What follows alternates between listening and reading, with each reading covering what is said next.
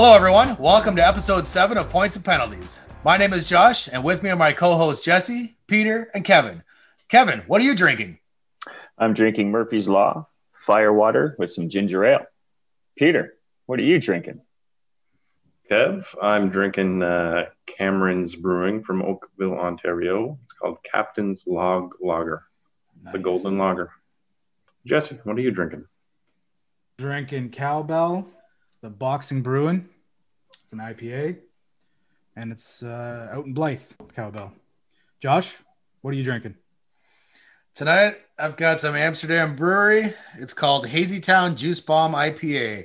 It's a little fruity so far, but it's nice. Strong beer, 5.7%. Not strong. Well, it says it's strong. It's still technically strong. I think it's above like 5-ish. Yeah, compared to the rest of the stuff we've been drinking lately, though. Yeah. Well, I'm down at 5 again this week. So, taking it easy. 6.3 again, boys. You're killing us, Jess. You're killing us.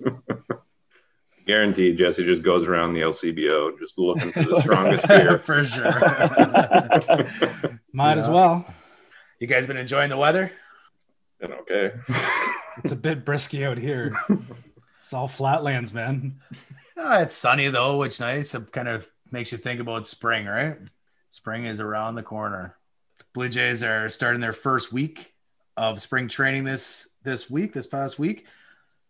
And they're doing pretty good. 4-2 so far. Obviously, you got to take everything with a grain of salt in spring training because one game good in spring training could be the same roster and it could be a shit game in the regular season. So how have you guys thought about the Jays? What have you seen so far? They're all right. I mean, from what I've been watching, Springer can do a little bit more.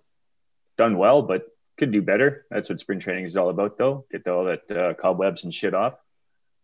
I still see him doing well because I'm still sticking to it, guys. They are going to win the World Series. I think everybody's only got you might have 10 at bats right now. So it's, although they've played 6 games, you're not getting that many at bats. Everybody's getting in and out of the game to make sure they get to see everybody. So all these starters, for sure, you're not going to see as many at bats as you'd like to see early, but I feel like Springer's he's going to be great. He's going to be our best player we have this year, non-pitcher, and he very well could be the best player that the Jays have, including pitchers. So yeah, I haven't been following him too close because spring training I don't care all that much about. But I think the questions still remain in the pitching department, and whether this season is a success or not is going to come down to pitching. I think the position players are going to do decent, probably what we expect from them, and question marks are in the rotation. Yeah, and it seems that they might have a little bit more flexibility now in the outfield. We've already been talking about how they have 4 potential starters for the outfield, and we now have an up-and-comer who likely will not make the team whatsoever this year in Josh Palacios. He has been lighting up spring training. He's something like 5 or 6 for 11, something in there. He's hitting right around 500, maybe a little less, but he's been tearing it up. He had an RBI double, an RBI triple, and a 3-run home run in one of the games as of late. I believe it was against Baltimore. So he's tearing it up. So this potentially at least gives the Jays flexibility in the future that maybe they can move a guy like Randal Grichuk, who I had said before that he's going to be the odd man out and kind of be the 4th outfielder and DH a bunch. So maybe not necessarily for this year, but maybe next year and in future years, this Josh Palacios could start pushing stuff and give a little bit of leeway to the Jays, and maybe they could trade a guy like Grichuk and pick up a number 2 starter. It gives them a lot of flexibility here because Palacios is turning out so far to be quite a standout, but we'll see. It's all time with these young kids, right? Yeah, speaking of young kids, I'm pretty excited about the Jordan Groshans and Austin Martin, plus Nate Pearson, who's hoping to have a better year than last year a little bit, but he's still super young, but he's supposed to be a pretty good prospect. So I'm excited to see all 3 of those guys. Probably won't see those guys, Jordan Groshans and Austin Martin, till maybe mid-season or not even all this year. Yeah, Groshans, he's going to be good. Yeah. But you're right. You probably won't see him. I mean, it depends on how the Jays do, right? If they shit the bed, you might see him later on this year. If they do what has kind of been projected, and as Kev says, win the World Series, then he's likely not going to be up. But he is looking like he's a pretty solid guy. Yeah. So now Pearson, we know, or I mean, he's the number one prospect in the organization. I don't know if you can call him a prospect anymore because he's a rookie now. He's still, like, if you're a rookie, you're still considered a prospect that year, right? So he's still on there. But he's going to be great. Now they just shut him down with a groin strain, but they don't have any timetable for his return, I read.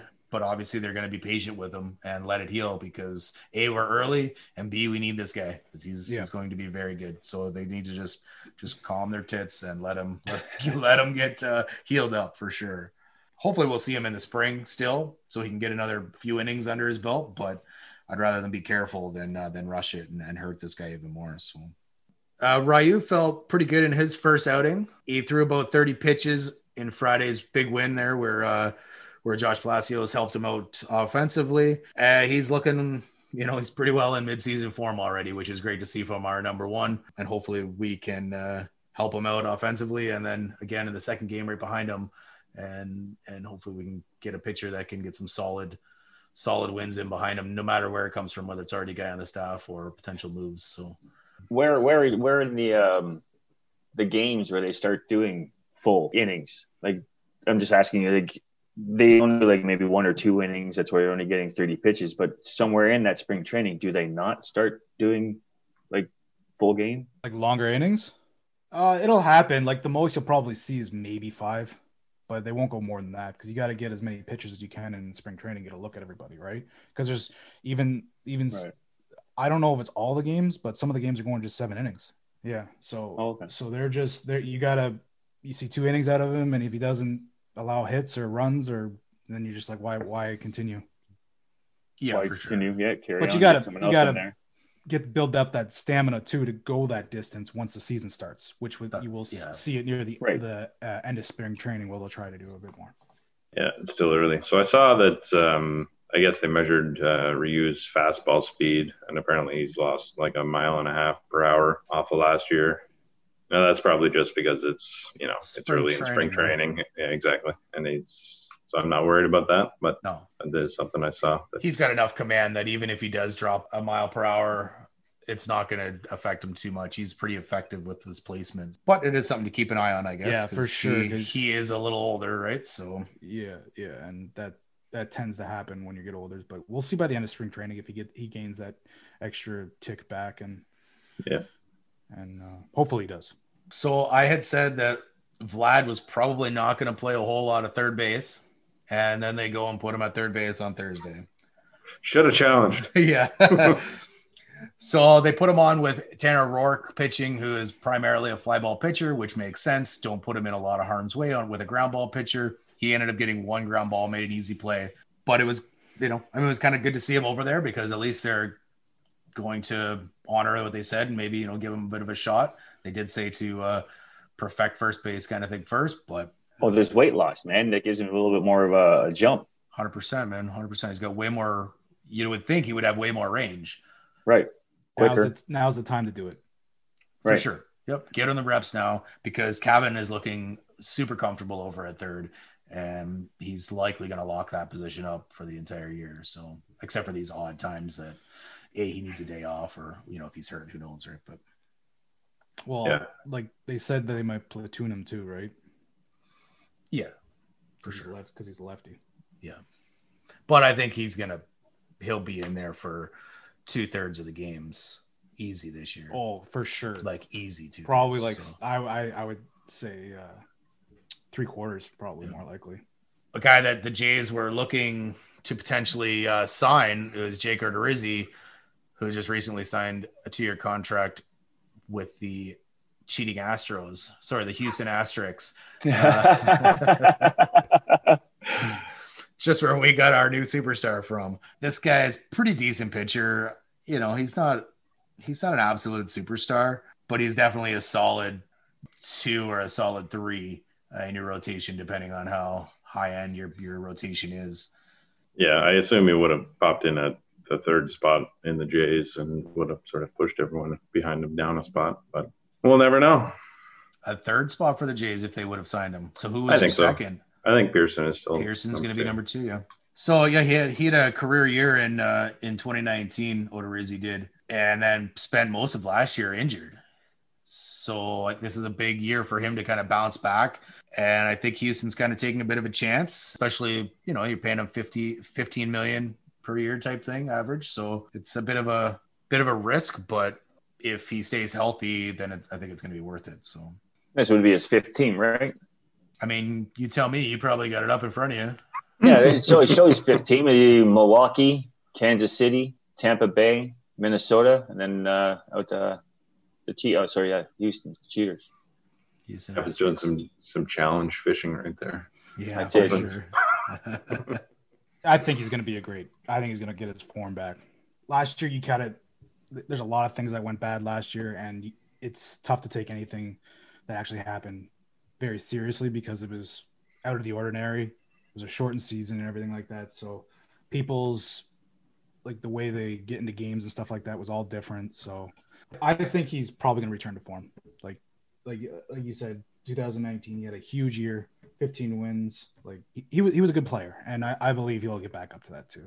Yeah, I think he only pitched like less than 15 innings last year. So like literally he was injured the entire season. So not much you can do there. And yeah, like I said, I think he'll probably do well as well, especially in Houston. You know, yeah, you can throw the stigmatism of the cheater and whatnot, but they've been a pretty solid franchise before those allegations. And how long have they been cheating? We really don't know, but they had good players there the whole time. Like these guys it wasn't like they weren't good. Exactly. Right. Yeah. I just don't understand why you have that talent and you need someone to do what they did to win. Or do they just seem good because they've been cheating? Well, we'll find out. We got Springer on our team, so we'll find out. So big signing other than Odorizzi was Jackie Bradley Jr. He's going from Boston to the Milwaukee Brewers, 2-year, $24 million deal with an option. I think this is great for Milwaukee, although it is going to congest their outfield. Jackie Bradley Jr. is a very good ball player. Spent 8 good years in Boston, won a World Series with him. I think he's a great player, and he's going to really shore up that outfield. But now the Brewers have 4 starting outfielders, and what do you do with them all? I don't know. Like you're right. You got Christian Yelich there, and then you got Lorenzo Cain. And I heard that Lorenzo Cain might be playing center instead of Bradley. Oh, I would think Bradley would be playing right field. Yeah, and Cain's been the center fielder there for years, since pretty sure since Yelich was there. Yelich might have come over and been center at the beginning, but Yelich is playing left field. So, well, I'm not sure how many years Lorenzo Cain has been there, but it wasn't that long ago that he was with KC too, right? Yeah. So, yeah, like they got on paper, it looks really good with like a couple gold gloves up there and everything like that. And 2018 NL MVP, like this outfield should put up some numbers offensively. For sure. And they're not going to be slouches defensively. Well, yeah, they had a bit of issues last year. I was reading, I couldn't remember, but it wasn't as good as what we had anticipated and everything like that. But that whole team with Colton Wong now playing second base, like nothing. There's not going to be a lot of errors, I don't think. Yeah, they've shored up for sure their defense with bringing on Colton Wong. It'll be another good team out there in the Central. It'd be interesting because they don't have the DH, so you've got these 4 outfielders. Azavel Garcia was the other guy. So what are they going to do with all these guys? You have Yelich and Bradley Jr. are lefties, and Lorenzo Cain and Garcia are righties. So depending on who's pitching, obviously you could put 2 out of lefties, 2 righties, depending. And you do have flexibility out there with, guys that can play different positions. But I wonder who's going to be the odd man out there. I mean, it's not going to be Jackie Bradley. They just signed the guy, so he's going to play, and it's not going to be Yelich. Yelich is going to be play every day. So it's either Lorenzo Cain or Garcia. I guess you got to say Garcia is probably the least talented, I would suppose, out of the 4, or has at least the least amount of tenure. He's not as good as defensively as everyone else either, too, right? Right. So he used to be a decent bat. Last year wasn't so well. So I don't know what you do with that. Like, he might be like come in a lot as a pinch hitter, maybe, is what I could see. Mm-hmm. And then you just move Bradley over. And days off and stuff like that. So basically the prototypical fourth outfielder, right? But also Bradley's gotten hurt a lot too, as of lately too. So isn't that guy who got freaked out and twisted his ACL in the bag because of an umpire? No, not the same dude. Not sure, man. Carry on. If I knew what you're talking about, I might challenge you, but I have no idea what you're talking about. So. No. Yeah, so the Brewers are, like you said, Jess, they're going to be much better defensively. Obviously, Bradley's going to help them offensively as well. The Brewers have made the playoffs last 3 years, although they were sub 500 going into the playoffs last year, but I guess that's the expanded playoff situation. So it'll be interesting to see where they end up and on their quest for a fourth straight playoff appearance. All right. Sounds good. So moving on to the NHL, and we're going to start off with some somber news. Walter Gretzky, the father of Wayne, has passed away at 82 years after a 9-year battle with Parkinson's. So the funeral was held yesterday in Brantford, yesterday being Saturday. We're recording this on Sunday. He was Canada's hockey dad. Unfortunate news for all the nation and all the hockey community. And I just want to share the best story that I saw. He was completely dedicated to hockey and his family, but the two sometimes cross paths. I read a story where he once left his extremely pregnant wife to take Wayne to a hockey tournament, and he basically told her that the baby could wait until he got back to be born, and the baby did not. Baby Brent was born before they got back, but they won the trophy, so he said it was all worth it. So what are you guys thoughts on the passing of Walter? Just by watching today on TV, it might hit my heartstrings. I mean, to see all these kids tapping their sticks. I mean, the guy's done wonders for his community out there, not just the kids. I mean, still building possibly that rink in the backyard. I mean, showing them inside the basement and all the paraphernalia. I mean, awesome. I think they should put his basement in the Hockey Hall of Fame, or just leave that house as a memorial so people can just go in and see it. Heritage site, right? That'd be cool, actually. I heard them talking about possibly or suggesting that they do that for the Hall of Fame, but I think you just leave that house where it is and you make that like a for site. Sure, that would be a big tourism attraction for Brantford, right? So, well, yeah, there's not much else there. Right, it's Wayne Gretzky Parkway and any fans we got there, and that's about it. I was, saddened to hear the news. I was watching Hockey Night in Canada on Saturday when news broke, I believe in the second intermission. Like I said, really sad. But everybody always had a good story to tell. I never met Walter, but I know a few people that have. And the time that Walter would spend just chatting with kids when they were meeting him, shaking their hands and just chatting away, maybe give them that little piece of advice that they never knew they actually got, but Walter said something and it, really hits home or what have you. And prototypical, like not a prototypical, he is Canada's hockey dad. He's not even Canada's hockey dad. He's the world's hockey dad, because every hockey dad strives to be as much like Walter as they can be. Obviously, other commitments can get in the way, where Walter was 100% geared towards hockey and Wayne, and you got to assume Gretzky's got some talent, but you got to assume that some of that was the teaching of his dad and being there and doing what Walter did. Like you say, Kev, the tapping of the sticks as his funeral procession was driving down the road in Brantford, which is only 30 minutes from here. So it was really nice to see, really touching. And even in this neighborhood, I saw a few hockey sticks out on the porch, just like the Humboldt Broncos thing there, just kind of saluting Walter and his contributions to hockey and he gave us the greatest hockey player of all time. So of course this guy is going to have a huge following, and it's, as you said, Kev, it's going to pull at your heartstrings. Yeah, it's a sad day. And like Josh said, I only saw and heard stories about how he would just talk to everybody and was super nice and never pushed anyone away. Like, he was famed. Like, he was a very popular guy, especially at the Leaf Gardens and stuff like that. So that's sad, and we're gonna miss him. Okay, thanks, guys. So on to better news, maybe. The Leafs update for the week. So they started out the week extremely hot, beating the Edmonton Oilers in 3 straight games, 2 of them shutouts, and they played 3 different goalies, actually. They played Campbell Hutchinson and Freddie Anderson, and ironically enough, Freddie was the only one that didn't post a shutout.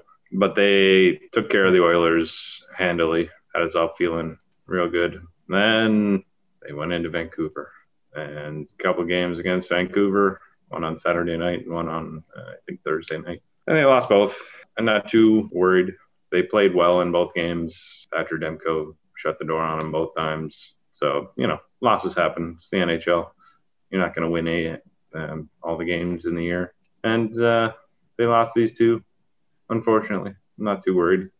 Big series coming up against Winnipeg, who is now the second-place team in the division. We'll see how that series turns out. That's a 3-gamer, I think. Any news on Simmons when this guy's back? Nothing I've heard lately. I'm not sure what his time frame is, but it certainly would be nice because it seems to me that a lot of teams, they seem to have a plan of, I guess their pre-scout tells them that the best way to play the Leafs is to play them physically to hopefully get them off their skill game. We need them back for that, man. We need them back not just to be physical, but and you cause penalties. You see some guys other teams starting to take some liberties. Virtanen clipped Austin Matthews as he was getting to the bench last night's game, which saw that. You never want players taking liberties on your superstars, and it seems like they're not held in check right now with Simmons out of the lineup. So it'll be nice to get him back, but I'm not sure when that's going to happen. Hopefully sooner than later. So your boy Austin Matthews. Yes, his 50 is not looking so hot.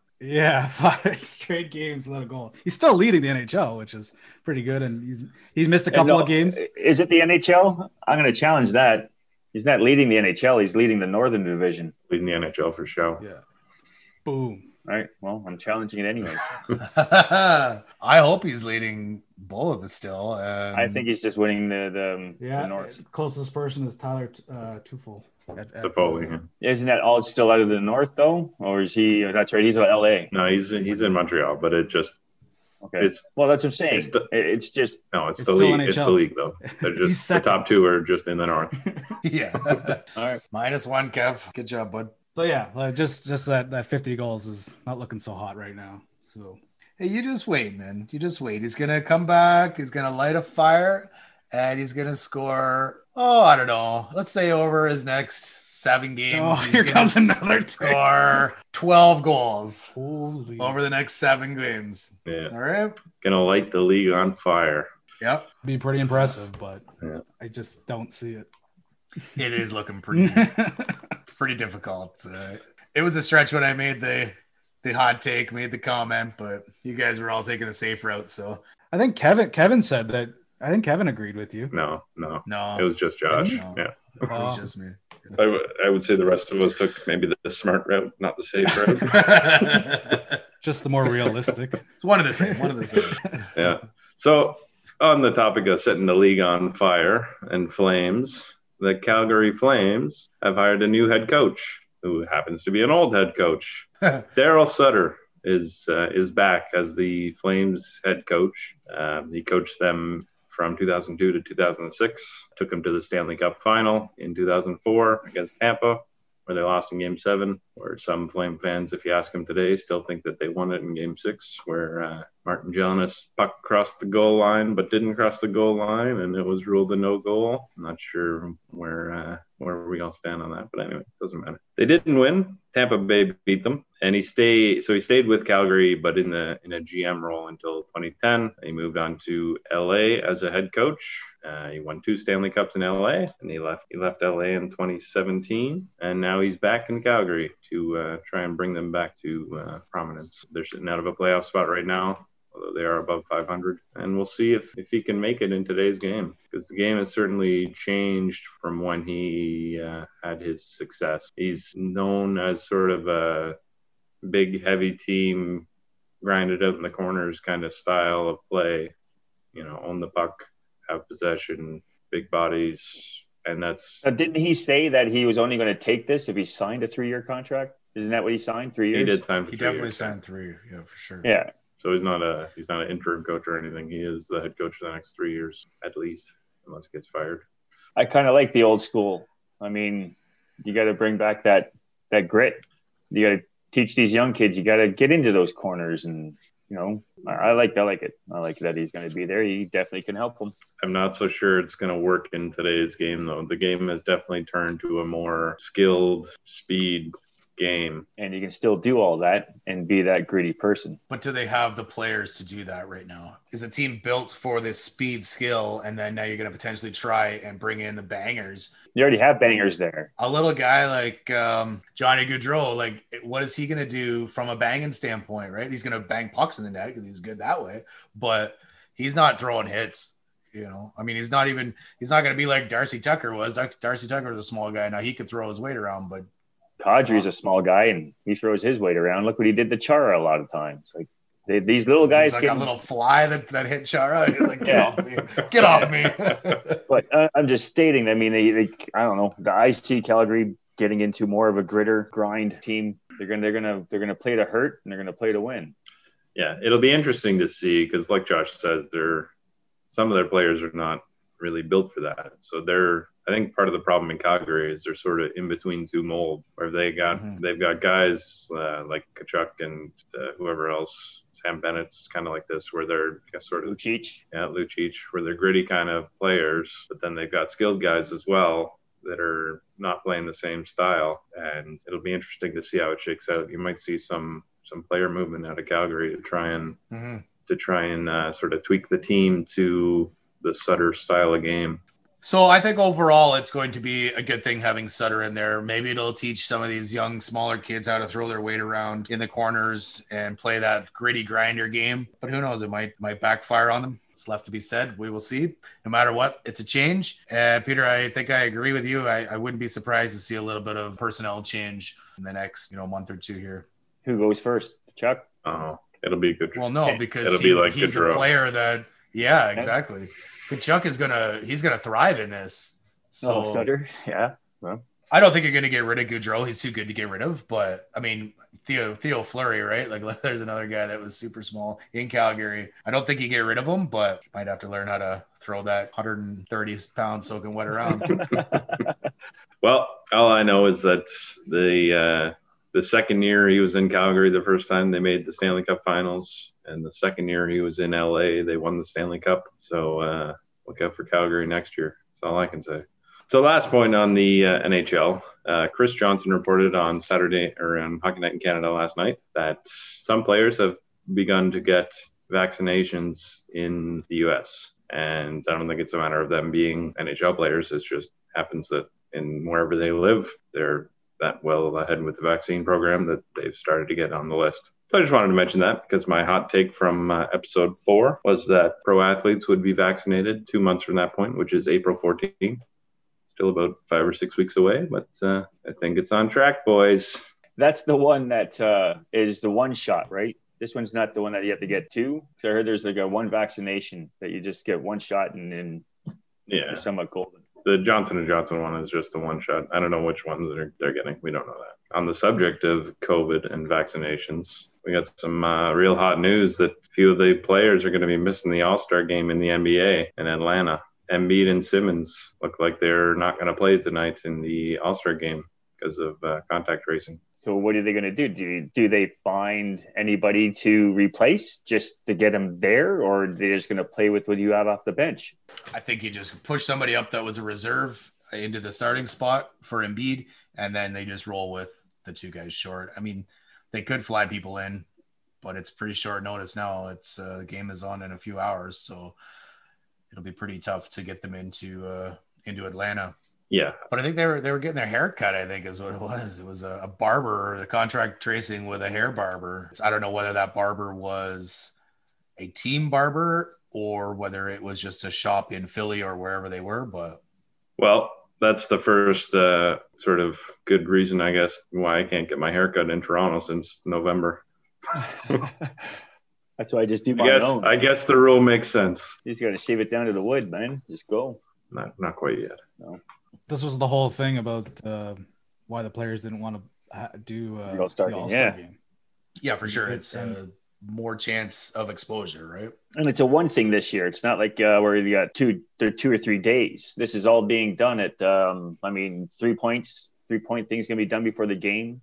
Game's going to be played, and I think halftime is where you're going to have the slam dunk competition and such. Yep. So yeah, trying to condense it just to keep the exposure down. It's disappointing that MVP caliber, in my opinion, MVP leading player in Embiid is going to be missing the All-Star game. But I mean, obviously you got to do what you got to do. There's, COVID rules are COVID rules. So, but it just kind of sucks that he won't be around, and it'd be interesting if they do fly somebody in though. Maybe a guy like Fred VanVleet, who was snubbed, might get the nod, although he's in COVID protocol too. So he wouldn't be able to go, but it would be cool to see him, make the team after a couple guys get balanced, but he wouldn't get named because he's on the COVID list. So, himself, still Nick Nurse, still Pascal Siakam. We have Patrick McCaw, Malachi Flynn, and OG Anunoby are all still out for the Raps. Not necessarily with COVID, but on COVID protocol, close contact, whatever. So we had reported pretty much right when we came on last week, when we recorded, that Monday's game versus the Bulls was postponed. Turns out then Tuesday's game versus the Pistons was delayed. They ended up playing on Wednesday. They lost to the Pistons. Not good. Then they played Boston on Thursday, lost again. Much tougher game. It's Boston, they're a better team. But so the Raps' next game, because of the All-Star break, is March 11th, which is, I believe, Thursday of this week. So it gives time for our guys to hopefully get back. Basically, March 11th, you're going to see at that point, you have Siakam, Nick Nurse, and majority of that coaching staff will have been in quarantine for 13 days or so. So they might miss that game, but then would hopefully be back for the game after the 11th, probably on the 13th. So that's good. Obviously, they have to come up with a negative test in order to do that. It'd be nice to see those guys back. But Fred VanVleet, OG, McCaw, and Flynn are only, as of the 11th, will only have been in quarantine for 9 days. So there's still going to be another week for them before they'll be back. So probably another 2 to 3 games that they'll miss. So they had a positive test? I don't think that there's any positive tests from players. There may have been from a coach, but I haven't really heard if somebody 100% has tested positive. I haven't seen anything either. And it's been kind of weird. Like you usually hear like, oh, so-and-so had negative test or something like that. So they just look at Embiid. We already heard that Buddy was positive and they got to be out, but we haven't heard in the Raptors system who, or they said that it's believed to have been caused by coaches not wearing masks properly. But does that mean that one guy had it, or does it mean that multiple had it? And then, I obviously at one point it was one and then multiple, but yeah. So it'll just be interesting to see after the All-Star break. Kind of a good time, I guess, if it has to happen. It might as well happen over the All-Star break, so we miss less games. But just kind of a shitty situation. Hopefully everybody can get back healthy and get playing again really, really soon. Really soon. Yeah, I'm hopeful that a lot of them will be back for the Thursday game you're talking about, because I think the rule that kept a bunch of the players out, and probably the coaches too, is that if you are close contact with someone who tests positive, you have to quarantine for 7 days, regardless if you're positive or not. Well, I guess if you're positive is different, but if you're testing negative, but you had a close contact with the positive, you're out 7 days. So I'm assuming that that's what kept some of these players and coaches out of the couple games they missed. And it'll be more than 7 games by next Thursday, 7 days, I should say. So I'm hoping we'll see a good chunk of them back, unless there's more actual positive cases going through the group. Right. And again, we haven't heard that. We don't know who's positive. We don't know. We don't know. It's weird. Well, let's just say when they come back, though, that they actually become a contender. Well, we hope. The question will be is if these players had COVID or have it currently, will they be able to, once they are recovered, will they be able to get back up to NBA playing standards quickly enough? We got a guy like Jason Tatum who had COVID earlier in the year, and he said he's still recovering, getting back. He still doesn't have his full breath type thing. So it'll be interesting if these guys came down with COVID, how they can snap back and how quickly they can come back. Hopefully it was just close contact and nobody has it from hopefully nobody has a period, but hopefully not a player, more so over a coach, I guess, just for a Raptor and the winning standpoint. Yeah.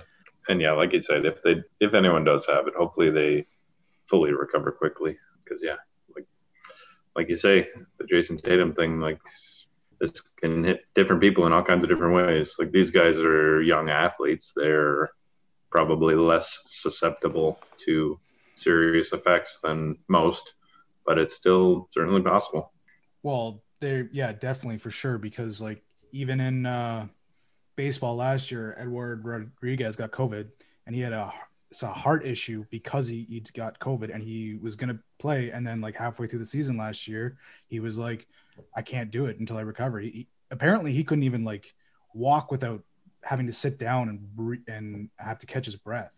So yeah, like, and it affects everybody differently too, right? Exactly. So if you have different health issues and stuff like that, then this hurts you a lot more, whether you're young or old, kind of thing like that, right? So Tatum may have had a bit of issues. It didn't really show against the Raptors, at least. He did pretty good there, but obviously I believe him when he says he's still struggling, but I haven't read anything like what it's exactly attacking on him, because like I said, Rodriguez was his heart and usually attacks the lungs and everything like that.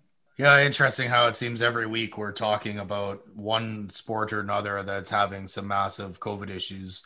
We were chirping the NHL with the Capitals, and I think there was another team at the same time. Oh, man, there's like a lot of them. They had Buffalo, New Jersey. I mean, like too many teams.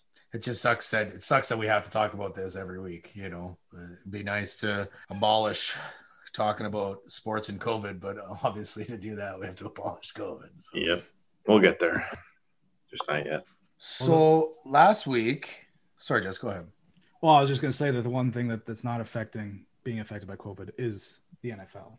And with being so, JJ Watt, as we all were discussing for the last like 2 weeks, it seems like, signed out of nowhere, Arizona Cardinals, $31 million for 2 years, 23 of it guaranteed. So he went where he was going to get paid.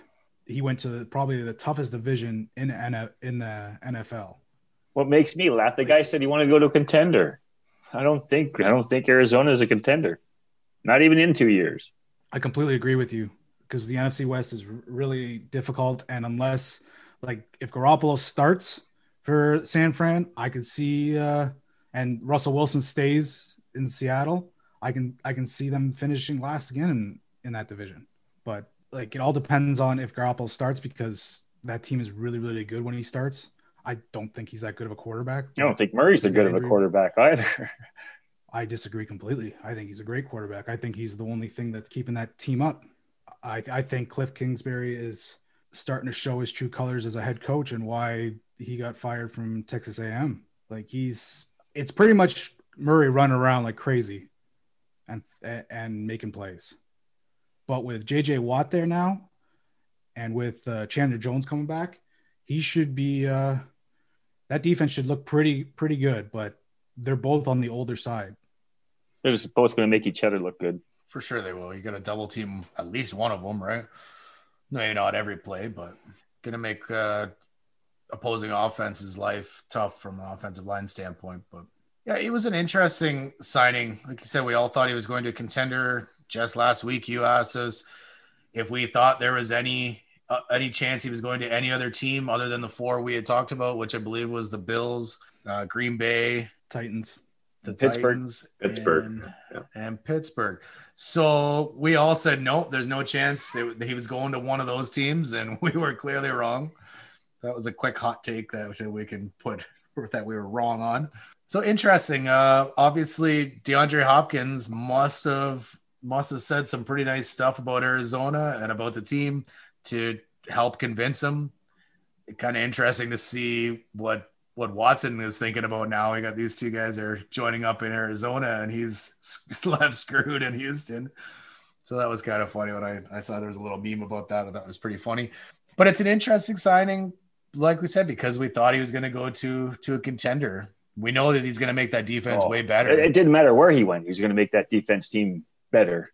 Right. But with they have a young offense. Will they be able to put something together? And Jess, I agree. I don't know if they can even get out of the division. Difficult division. It's a very difficult division. Unless I get my boy Russ to leave Seattle and come to the Bears, they're going to be obviously a tough team to beat. And I actually heard Garoppolo might venture back to New England. I've heard there's talks about that. But if the Niners do keep him, as you said, Jess, they're going to be tough to beat too. They have a pretty damn good defense already, so they're going to be tough. So, yeah, I could see Arizona, like you said, just finishing fourth in division and not even getting a sniff at the playoffs. So do you think he just went for the money? Definitely. It's a tough year because the salary cap is going down for the first time. And I can't even remember the last time it went down. And he probably saw 15.5 million. Like he was like, yeah, sign me up kind of thing like that. Like that's not elite money, but that's pretty friggin' good money for a defensive end. Is that the reasons why they Roethlisberger structure? They did all that just so they can free up because of this cap? Exactly. They had to. He was going to be from 19 million to 14 million now. That's quite the restructure and everything like that. Does anyone know how many years he was still continued on? Because I couldn't find it. It's just this year. This is his last season. This is his last season? Yeah, they just spread the payments out over 2022. So he's basically getting a paycheck for 2 years for this one part of the contract, but it's spread out. So instead of getting 100,000 a game, he's getting 30,000 a game type thing. Obviously, those numbers are just arbitrary, but yeah, we all agreed that was going to happen. It had to happen. It had to happen. Yeah, for sure. And he's their best option at quarterback. Mason Rudolph is half decent, but he's not even a last season ditch effort from Roethlisberger good. So, I think you had to roll with them unless they were going to make a huge splash, which they had no cap room to do. He's the guy you had to bring back at quarterback. Yeah. When I saw he left $5 million on the table, I said to myself, "Holy shit, that's a lot of money." And then I looked at his career earnings from Pittsburgh, and it's like $250 million or something. Then I said, "Oh, okay, that's not so bad." Yeah, so it ended up freeing up like $15 million in cap space for the Steelers this year. So I think that is really going to help them bring some other guys in, maybe re-sign a Juju or another wide receiver, although they are stacked at wide receiver, so they could just opt to roll with what they've got. These guys can find receivers anywhere in the draft. I don't think they'll re-sign Juju. I think he wants to come back, but where would he go then? Probably wants to get paid. I'll take him, re-sign Robinson, and then sign Russ. I'll take that as an offense. I know that's not going to happen, but I wouldn't mind him in Atlanta. Juju, you're already stacked. Atlanta's already stacked. I mean, you can train him. Bring him up. Get Julio into him. He's pretty trained, bud. He's been in the league for 4 years. Yeah, I don't think you have to worry about Atlanta bringing on Juju at this point. Not with Ridley and Julio, and they have Christian. Was it Christian Kirk? No, that's Arizona. You said Gage. Oh. There's a Gage guy in Atlanta, so I don't think they're going to be looking at Juju at all. They need a quarterback before they need a wide receiver. I still think Ryan. He put up some pretty good numbers again. I think he's fine there. I think they might draft one this year. They likely will because his contract is up this year. So I could see them. Matt Ryan's is. So I could see them either going year to year with him, or drafting this guy, hoping he's decent and rolling with him not next year, the following year in the 2022. But what do I know? I'm not a Falcons fan. Good thing too. Nothing from Kev. No, nothing. I was waiting. Have you guys heard about this potential or proposed rule change, overtime rule change that is from the Baltimore Ravens? The spot and choose. The spot and choose. It's interesting. It would bring a completely different dynamic to the game. So my understanding is, as you said, Peter, it's called spot and choose. So one team spots the ball. So they choose where the drive will start. And then the other team chooses whether they want to play offense or defense. So for instance, KC versus Tampa, KC decides that they want to have the drive start at the 5-yard line. So now Tampa can choose whether they want to take the ball at offense on the 5-yard line and do what they can to score, or do you put Mahomes and their offense on at the 5-yard line and make them drive 95 yards for the score.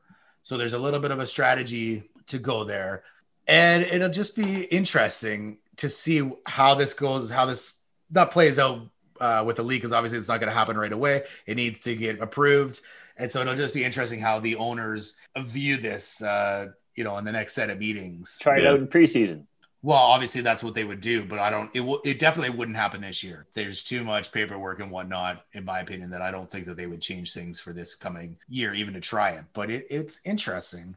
So they haven't decided whether they would then have the overtime period finish with a sudden death with that same scenario, or play like a 7.5 minute quarter, and whoever's winning at the end would win the game, just like a standard overtime non-golden goal type situation. So I think it'll be very fun that way, and you'd get a lot of different views from the coaches and the players, and it would definitely be different. Do you trust your defense to hold Patrick Mahomes to less than 95 yards, or do you trust Tom Brady to score a 5-yard touchdown? Yeah, or if you're the team choosing, if the other team puts it on the 5, do you go defense? Right. You go, that's a long way to drive. I'm going to start on defense. Might even get a safety out of it. You never know. They're right in their end zone.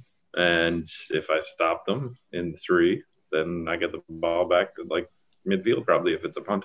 It's interesting. Yeah. And at the 5-yard, it doesn't have to be at the 5. Obviously, the team chooses where they want the ball. They could choose that they want to put it at the 20-yard line or wherever. It would be very cool to see that even in just a preseason game, to see how it actually work out and to see what the coaches would choose to do. Yeah. It's like if you got an elite defense and shit offense, you probably want to pick like the 50 so that they'll pick to go on offense from the 50. You count on your elite defense to stop them, and then hopefully not have too far to go for get a short your field, offense. yeah. Or maybe not. Maybe it still makes sense to go short field. I don't know. It takes a lot of strategy. For sure. The analytics would be crazy around that. There would be so many numbers coming out at us like, oh, there's an 88% chance of this. And yeah, it would be pretty wild. Maybe the 1-yard line's always best. Just pick the one. As long as you're not Pete Carroll and throw the ball. Or you got the beast sitting there just waiting for it. What they're saying is like really rather confusing. I think they're trying to go away from what the like NCAA has done or CFL has done in the past, because that's where you usually like practice like rule changes before it comes to the NFL. And I think the NFL is just trying to do something completely different, because this is really kind of unseen for the most part, what they're trying to do right now. Yeah, I think they're trying to spice up overtime a little bit, and I don't like the way overtime is right now. I don't think you should win right away. It shouldn't be sudden death with a touchdown. I think everybody should get exactly. A chance. Think of like 2018 in the playoffs. Patrick Mahomes comes roaring back in the fourth quarter to tie it up against Brady, and he doesn't get to touch the ball in overtime because he's got a crappy defense and everything like that. Like you just took out how dramatic something could have been. Like, yeah, Tom Brady's great. He did what he was supposed to do and didn't let him touch the ball. You knew like if Patrick Mahomes had the ball, he probably would have scored again. Yeah, you just took one of the hottest players out of the game. They need to do something, I think, just to change up the overtime. And I hate ties. Ties are the dumbest thing. No, you can't have ties. There cannot be a tie. Even if you do something like this, and then at the end of the overtime period, if it's tied still, then maybe you go to, is it college where they sit at like the 20 and they just start firing balls into the end zone? Yeah, pretty much. like it's red zone. Yeah. So like I believe you can get a first down. It's still 10 yards. And then they just switch back and forth. And it's kind of like a shootout in hockey and everything like that. Yeah. That's so I could cool. see that after you run, like after you do an overtime period of said length, then come into a shootout style thing. Yeah. And that would be pretty exciting. I mean, a football shootout would be pretty exciting, I think. 4 plays from the 20 to score. I guess like you still get first down, and like that's the thing is like if you reach fourth down, you can kick a field goal, right? And then the next guys get the turn. If they score a touchdown, it's over. Right, so it's over. Yeah, and that's. I've actually liked it for a while, and I thought the way that they did overtime was silly, and it could be a lot better. Yeah. Why don't you guys want ties? Just because it's like kissing your sister? Pretty much. Yeah, it's boring as heck. Like there's been ties like in the last 6 years, almost every year there's been a tie. Like it's just, I don't know, it's annoying. It screws with the playoffs too. It screws with all the seeding. And some people, it's dumb. And some people play for it the sucks. tie too, which is the dumbest thing too. So like, was it this year? I forget the team that did it, but they had a chance to kick like a huge field goal with like time running out, and they punted. I think it was the Eagles. But yeah, it was like, and I think it was like a 60-yarder, so it was a long field goal, but it would just leave. I think it left just like enough time on the board to the guy could throw the other team could throw a Hail Mary kind of thing like that. Throw it into the other stuff we have going on, Kev. All right. Right now, the Arnold Palmer Invitational. Now we're just talking again. This is happened on Saturday because the final round is going on right now. I'm not sure if you guys saw Bryson DeChambeau's at the par 5 6th hole. Instead of going where majority of the golfers go, he decides to go over the whole entire lake, creek, whatever. Nailed the ball 370 yards. I believe they said that he's the second person to have ever done it at this Invitational. I mean, if you've never seen DeChambeau, this guy's bulked up. He's gained some big old massive muscle and just destroys the ball. Grip it and rip it, bud. It's just it was pretty decent. Do you know who the other person was? I have no idea. No, I just know that they stated there was one other person that did it.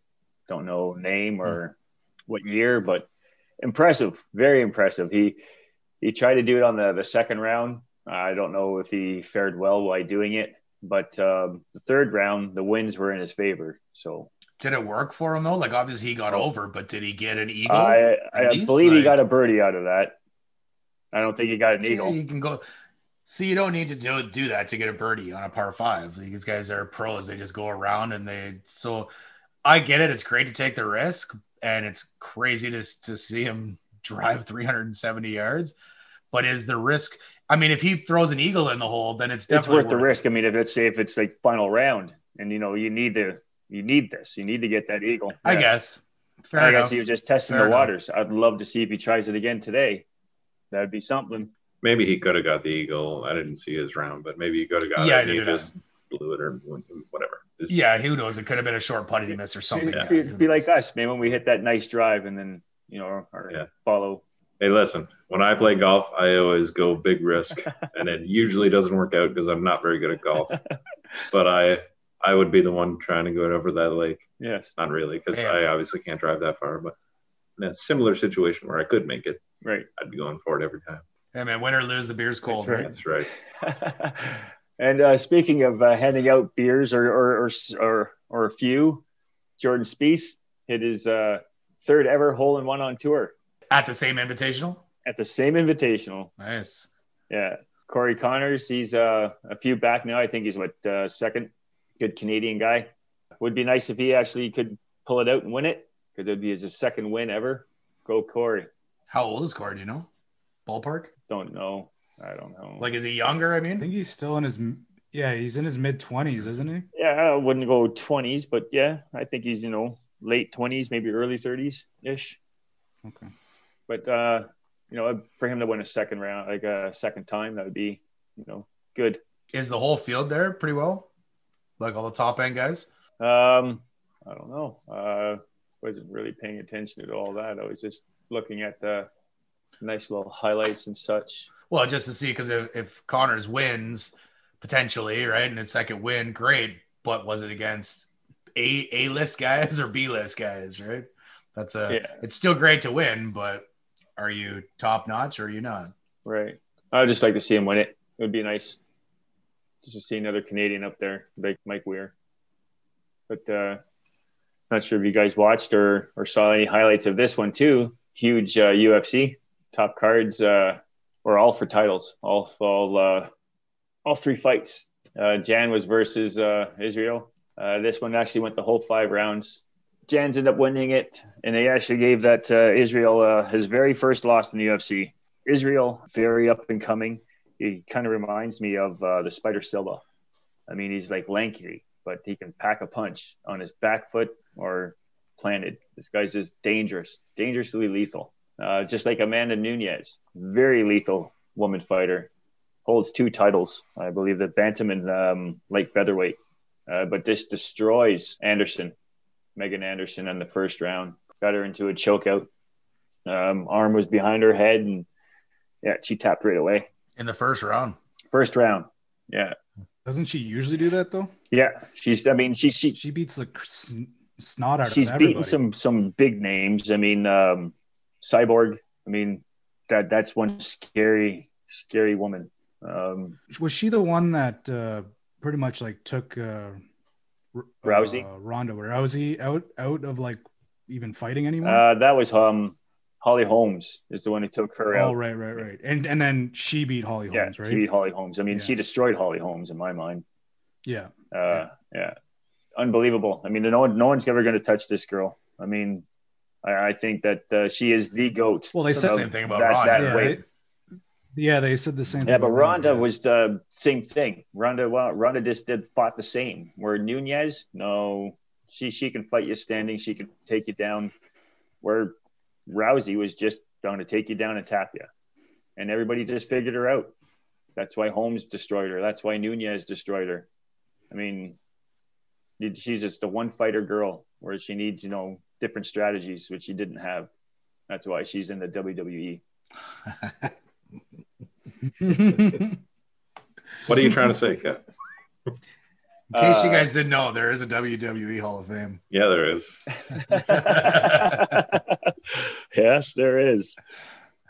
And with the light heavyweight, no, that was the light heavyweight was the Israel and Jan. I mean, Israel actually gained some weight, went up to 200 and some odd just to fight this guy. Didn't he have a pizza or something when he weighed in? Yes, he did. He was showing off his pizza. I think another one too. He was holding on to Dunkin' Donuts or box too. Nice. Once before. That's why I eat so much pizza too for weigh-ins. Yeah, for sure. Yeah. Funny because mostly you starve yourself for a couple days for the weigh-in, and then as soon as the weigh-in's over, you start packing and everything. Well, this guy's doing the exact opposite. He's putting more into him instead of starving himself. I mean, it would have been nice if he won, because that would have been, he would again be another fighter holding 2 titles. Nunes holds 2. It's very, the most common thing right now in the UFC, holding on to 2 titles. Then we had the Sterling and the Yan fight. Gets into my penalty box. I just might as well start right there then. My penalty box has this Peter Yan. Now, I don't know if Sterling was actually winning the match or not, but Peter Yan decides on the 4th round to drive his knee into his head while he was on his knees. The ref even told Peter Yan that his knees are down, his knee's down, and he still followed in with a knee to his head. Unfortunately, Sterling could not continue the match because of that incident. Yan ended up getting disqualified, DQ'd, and first time ever in the UFC where a belt was exchanged because of a disqualification. Sterling didn't like that option. He kind of took the belt off himself as leaving the ring and plopped it in the middle of it. I don't think he wanted to win it that way, but it was also very upset that the outcome of that whole entire fight. He was sad that he couldn't continue because he definitely wanted to. Yeah, he said that. I saw that too. He did not want to win that way. Yeah. He did not want to get the belt that way, kind of thing. Do you think there would be a rematch of sorts? I would say so. I would hope so. I'm not saying right away. I think Dana's going to have probably be a bit of a talk with this Peter Yan about the incident and might put him down and make his way back up. So yeah, but Dana White's going to like promote this like crazy, saying like the number whatever they do Sterling versus Yan number 2 kind of thing like that. But they'll say like there'll be lots of stuff out there that because of a DQ and everything like that. And, they'll hype it for sure. Yeah. Oh yeah, and he's one of the best at promoting that stuff. Yeah. So like, I think the next time will be pretty interesting. Kind of. I don't think it would be like in the next UFC, but I mean, I would say further down the road. Obviously, they're not. They can't fight, at 60, 260. It'd be nice to see. I mean, Sterling definitely was favored to win that anyways. But great all around 3 fights. Peter, who do you have in your box? So I'm breaking the rules just a little bit with my penalty box. -1. Yeah, -1. So what's in my box actually happened before last episode. So that's the rule I'm breaking just a little bit. But I feel like it's worth it because it was hilarious and I didn't catch it until after. So in my box is the button on Kelly Hrudey's suit. And the reason it's in the box is because, I don't know if you guys caught this clip or not, but I think it was on Thursday night last week. During the broadcast, Kelly Hrudey had his suit buttoned up with one button, and you could tell that button was just howling. It was strained for sure. Hanging on for dear life. And it just couldn't come through in the clutch. That button popped right off, went flying. Might have killed somebody if they were in the line of fire. If you haven't seen the video, you should check it out. I don't know if it was a CBC broadcast or if it was just like a YouTube video, but they slowed it right down. And it's like stressing, pop. Oh, it was so funny. So to that suit, rest in peace. And the missing button. But that's in my penalty box. Let's throw to Jesse. Who's in your penalty box? My penalty box is Tim Anderson for what happened on Friday in the Seattle Mariners and Chicago White Sox game. A triple play happened. And it's a rare one, the 5-2-3-2. So that's third base, home to first, back to home. Only 5 times that this has happened. Now, I get it's preseason or spring training and everything like that, but it was a dumb play by Tim Anderson, who's a good player for the White Sox and everything like that. But he was playing against a bunch of people that aren't even going to be starting for the Mariners. They're like all third string guys. And it was pretty impressive. And he challenged them, and it was very bad. But that's why he's in my penalty box, because it was a pretty poor decision. It doesn't really affect anything right now, but it was just a boneheaded move by him, I think. And he's a bit of a goof usually to begin with and everything like that. Yeah, but maybe he's just trying to have fun, but it was a dumb move. It was a bad decision for sure. There's no way that even the fastest guy in the league makes that. So yeah, he's fast, but yeah, he's not the fastest.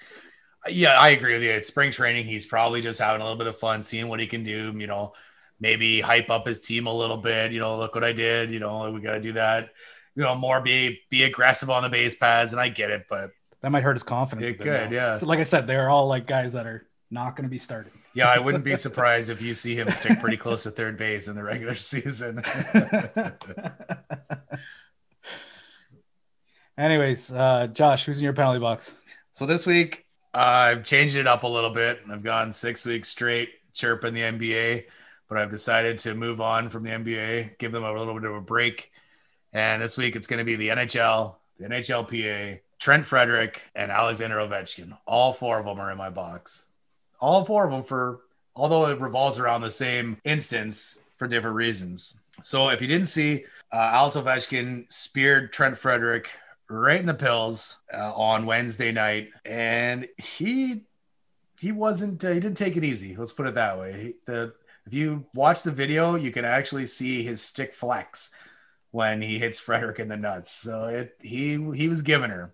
What all led up to this, Frederic hit Ovi in a corner from behind. Ovi goes flying in. Probably should have been a boarding call or at least a penalty in general. Ref is watching it. He's sitting right there, makes no call. Obviously, Ovi gets pissed off. A little while later, they're in the Washington defensive zone, and Trent Frederic gives Ovi a couple cross checks. Ovi does not like that at all. Turns around, and 2 hands in between the legs. Gets him right in the cup. Obviously, Frederic goes down like a ton of bricks. So that is the story. The reason that all these different people and entities are in my box, Ovechkin got fined $5,000 under the CBA. So the NHLPA is in my box because it's only $5,000. I was going to say that's not a lot. It's chump change. Chump change, especially to a guy like Ovi. Like, he probably wipes his ass with 5 Gs. Like, it's... So the NHLPA, you know, I realize that the players are a big driving force in this, but that needs to be upped because you can't be hitting guys in the fucking nuts. You just can't be doing it. So Blatantly. yeah, of course. That's why the NHLPA is in my box, because $5,000 is way too low of a fine. The NHL is in my penalty box. The league is not policing these games good enough. They're letting these things happen, these hits from behind that is obviously escalating to more, which culminated with this shot in the nuts. So the NHL needs to get their shit together with the referees, and they need to be calling more of these boarding calls. And they probably should have suspended Alexander Ovechkin for this. How does he get away with this? We just saw, sure, he was a repeat offender, but didn't we just talk about off air here that Tom Wilson got like 7 games? 7. So Rick said repeat offender, little kind of a shot to the head. So NHL is in there because he should have had a suspension. Frederick's in my box because Alexander Ovechkin is a living legend in this game. And although you need to get under his skin, there's certain things that you don't do. And if you saw his fight from last year, I can't remember who he was against, he fucking pummeled him.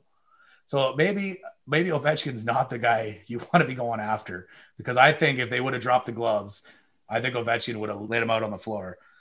Now, Ovechkin was smart not fighting him, because you're taking a fourth liner off the ice versus a legend taking him off the ice. So it made sense that Ovi didn't want to fight him, but it sure would have been fun to see Ovi mop the floor with him. And of course, Ovi's in the box because you can't hit the guy in the nuts. It's as simple as that. You can't do it. So I got 4 entities in the box this week, and it was quite the video. I'm sure you guys saw it. Yeah. Did you enjoy did you enjoy watching him go down a ton of bricks? Like it's a tough one. It's a tough one. Oh, well, I mean, do really all of them wear cups? Yeah. Oh, I gotta think they do, man. Can you imagine if you took a shot in the fucking? They have to. Yeah, you would hope they do. Frederick definitely does, because he was up fairly quickly afterwards. But if you weren't, oh geez. Oh man. I think you have to, man. That puck skips so many different ways. You're crazy if you don't. You don't know shit. Yeah.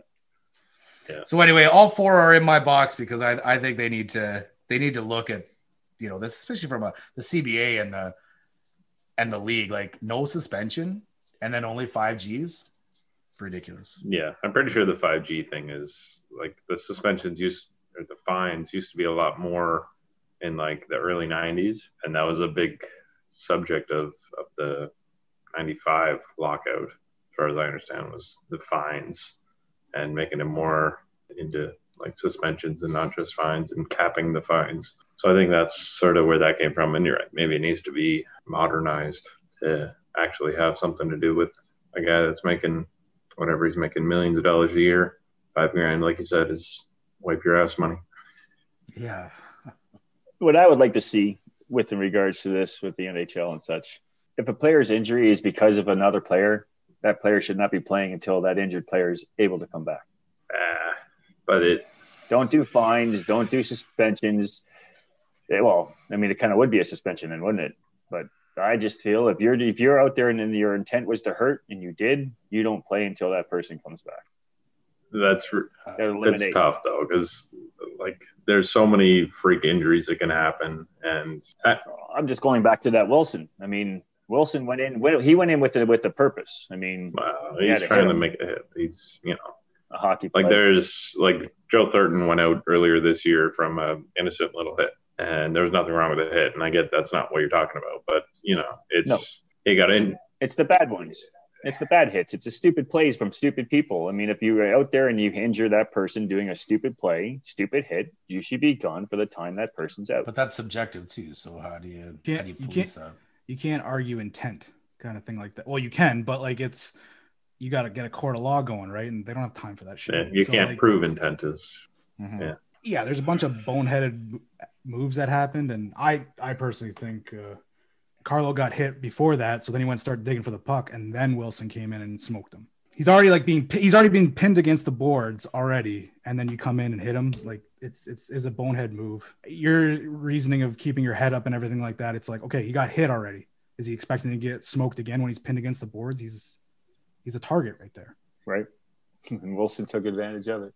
Right, and that I don't think that belongs in the NHL. Yeah, but not at all. I think it's a hit that all kinds of players make all the time. It just so happens that Wilson is like fucking 250 pounds and 6'5", and so when he does it, it does some damage. where when Johnny Gaudreau does it, not that he would, but it's a significantly different outcome. He would have to jump to hit something. It's so hard to try and enforce that in a reasonable way. But that's the thing, is everyone says it's a play hard game. Like that's what they're saying. Well, he's playing hard. And it's like, well, that's the thing. If you take the guy that made the hit out of the game because he hurt somebody else, you're not going to see hitting anymore. The guys aren't going to hit. They're not going to play tough because they don't want to hurt the guy and then be out for 5 games because Buddy's hurt. Yeah. Right. You're really relying on your opponent's health at that point to stay healthy. So I don't think you can penalize a guy for the same amount of time as a guy is injured, especially when it is a case like you said, the Thornton case where he gets hurt on a freak play and it's just a normal hit and it's a freak injury and, But we're not talking about freak. If it's clean hit's a clean hit. If the guy gets injured on a clean hit, then so be it. Okay, so what about... You're still arguing a clean hit. No, I'm not going to argue a clean hit. I'm arguing that the guy out there is, a dirty hit. Yeah. If the guy goes out there, does a dirty hit and breaks Buddy's collarbone and he's gone for 3 weeks, then you know what? You're gone for 3 I get weeks. it. But the reason I brought up Joe Thornton, it's a bad example because it was nothing wrong with the hit. But if it was a gray area hit, if it was a little bit dirty and Thornton goes out for however long he was out, maybe he goes out because he's fucking 41 years old and he's starting to slow down. Yeah. Is it fair to the player that hit him, even if it is a bit of a dirty hit, that he's got to stay out the same amount of time? I don't think so. Yeah, and what's your line that's a dirty hit and not a dirty hit? Like, look at when Matthews got cross-checked a couple times in the back there at the beginning of the season, and he had to sit out. So is that a dirty hit? Probably should have been a penalty. Of course, they let stuff like that go, especially the cross-checks all the time. But so do they bench that guy now? So you're suspended because especially if it's like 3 games later. Oh yeah, by the way, Matthews got hurt on your play when you cross-checked him.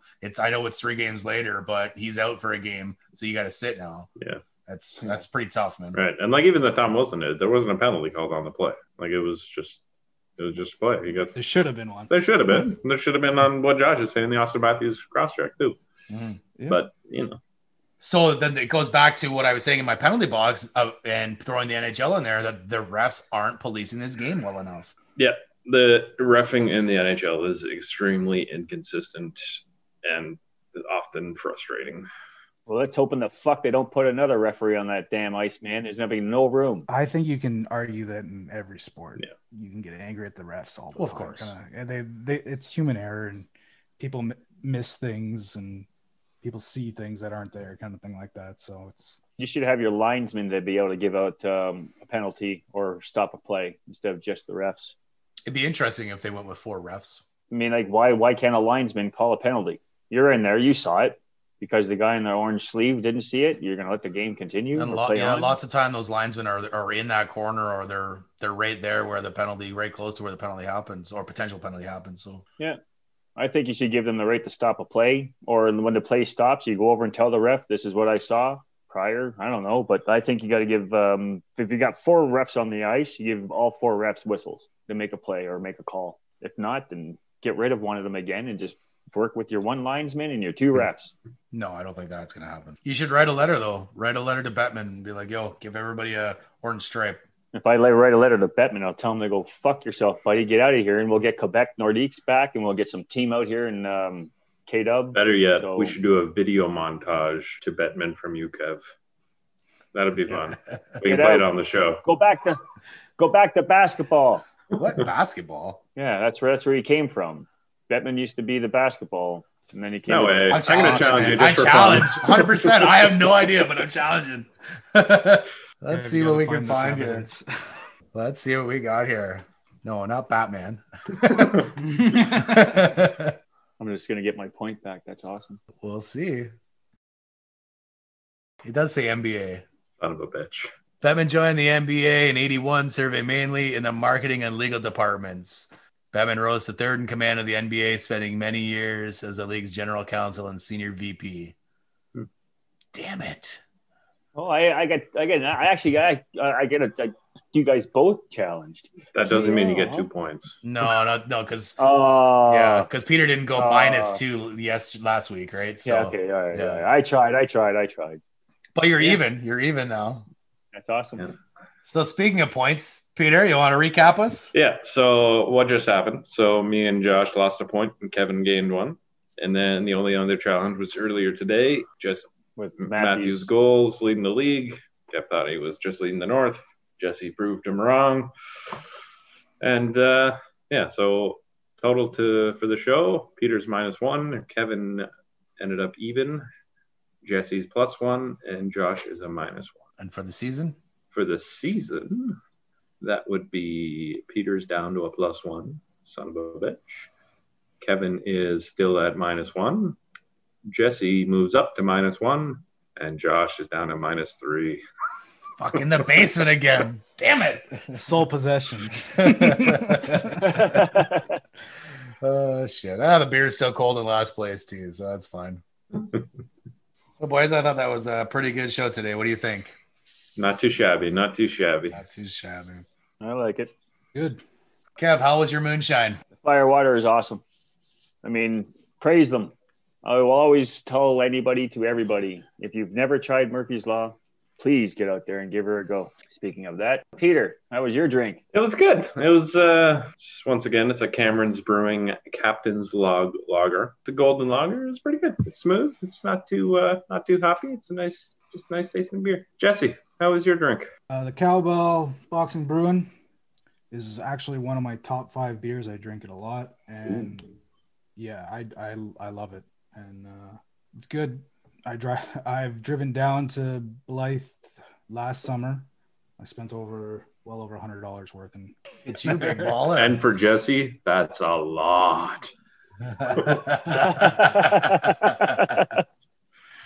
usually it's cheap beer, but their beer is the tits. Josh, how was your beer? My Hazy Town Juice Bomb IPA from Amsterdam Brewing was really good. It has a bit of a fruity taste, which we know Kevin doesn't like, but I didn't mind it at all. Although it's a strong IPA, it still seemed like it was a summer beer, which is great when we're still got snow on the ground and it's still cold as hell. So I really enjoyed it. And although I don't have another Amsterdam brewery, that is, I'm definitely having another beer. That's pretty much par for the course, right? So anyway, for everybody here at Points and Penalties, I want to thank everyone for listening. Please give us a follow and a like on Facebook, Twitter, and Instagram at Points Penalties. Please subscribe wherever you get your podcasts. And until next week, stay out of the penalty box.